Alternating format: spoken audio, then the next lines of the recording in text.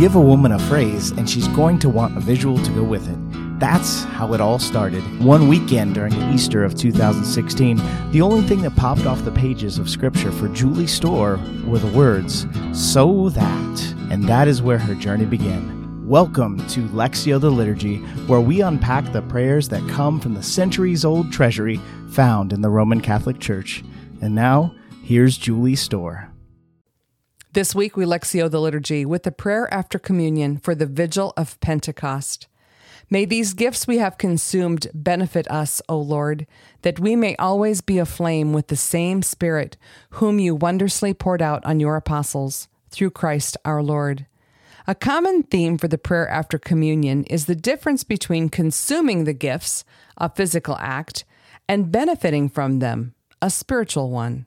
We physically consume the bread and wine, but spiritually we receive the risen and glorified body and blood of Jesus. The spiritual benefit we pray for today is that we would be aflame with the Holy Spirit, the one and the same Holy Spirit that was poured out on the apostles many years ago. A flame sounds like a nice warm glow, doesn't it? In the Latin form of the prayer, the word used is ferveimus, meaning to be boiling hot, to burn, or to be fired up. When I went back to the book of Acts and read about the outpouring of the Holy Spirit on the apostles, they were more than glowing. They were on fire. Before he ascended into heaven, Jesus told the disciples, "You will receive power when the Holy Spirit comes upon you, and you will be my witnesses." Acts chapter 1, verse 8. The power that Jesus promised is dunamis in Greek, and it means explosive power, and that is what they received. They were on fire, so on fire, in fact, that not only was their faith renewed, but over 3,000 people fell in love with God that day. Every Pentecost, we pray for the same things. Lord, send down your Spirit and renew the face of the earth.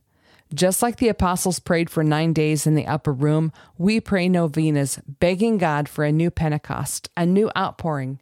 Every year we hope to hear that wind, to see the fire, and we ask, Lord, where is the Spirit? You know we need revival. I've got great news for you. Revival can begin today, and it can begin with each one of us. Revival begins with repentance. A heart that is truly sorry and knows that it is in need of God always captures his attention. Repentance precedes revival, and revival requires change. The apostles didn't know what was going to happen in the upper room. All they knew was that Jesus promised them the Holy Spirit, so they cleared their calendar and waited. Did they know how different their lives would be? If we could go back in time, knowing what we know now, would we have gone into the upper room with the apostles? You see, we can't just sit in the pew, wait for a fresh outpouring of the Spirit, and expect life to go on as before. Revival requires change. If you're truly desiring revival, relive your confirmation, your own personal Pentecost. The Catechism of the Catholic Church, paragraph 1285, tells us, by the sacrament of confirmation, the baptized are more perfectly bound to the Church and are enriched with the special strength of the Holy Spirit. Hence they are, as true witnesses of Christ, more strictly obliged to spread and defend the faith by word and deed.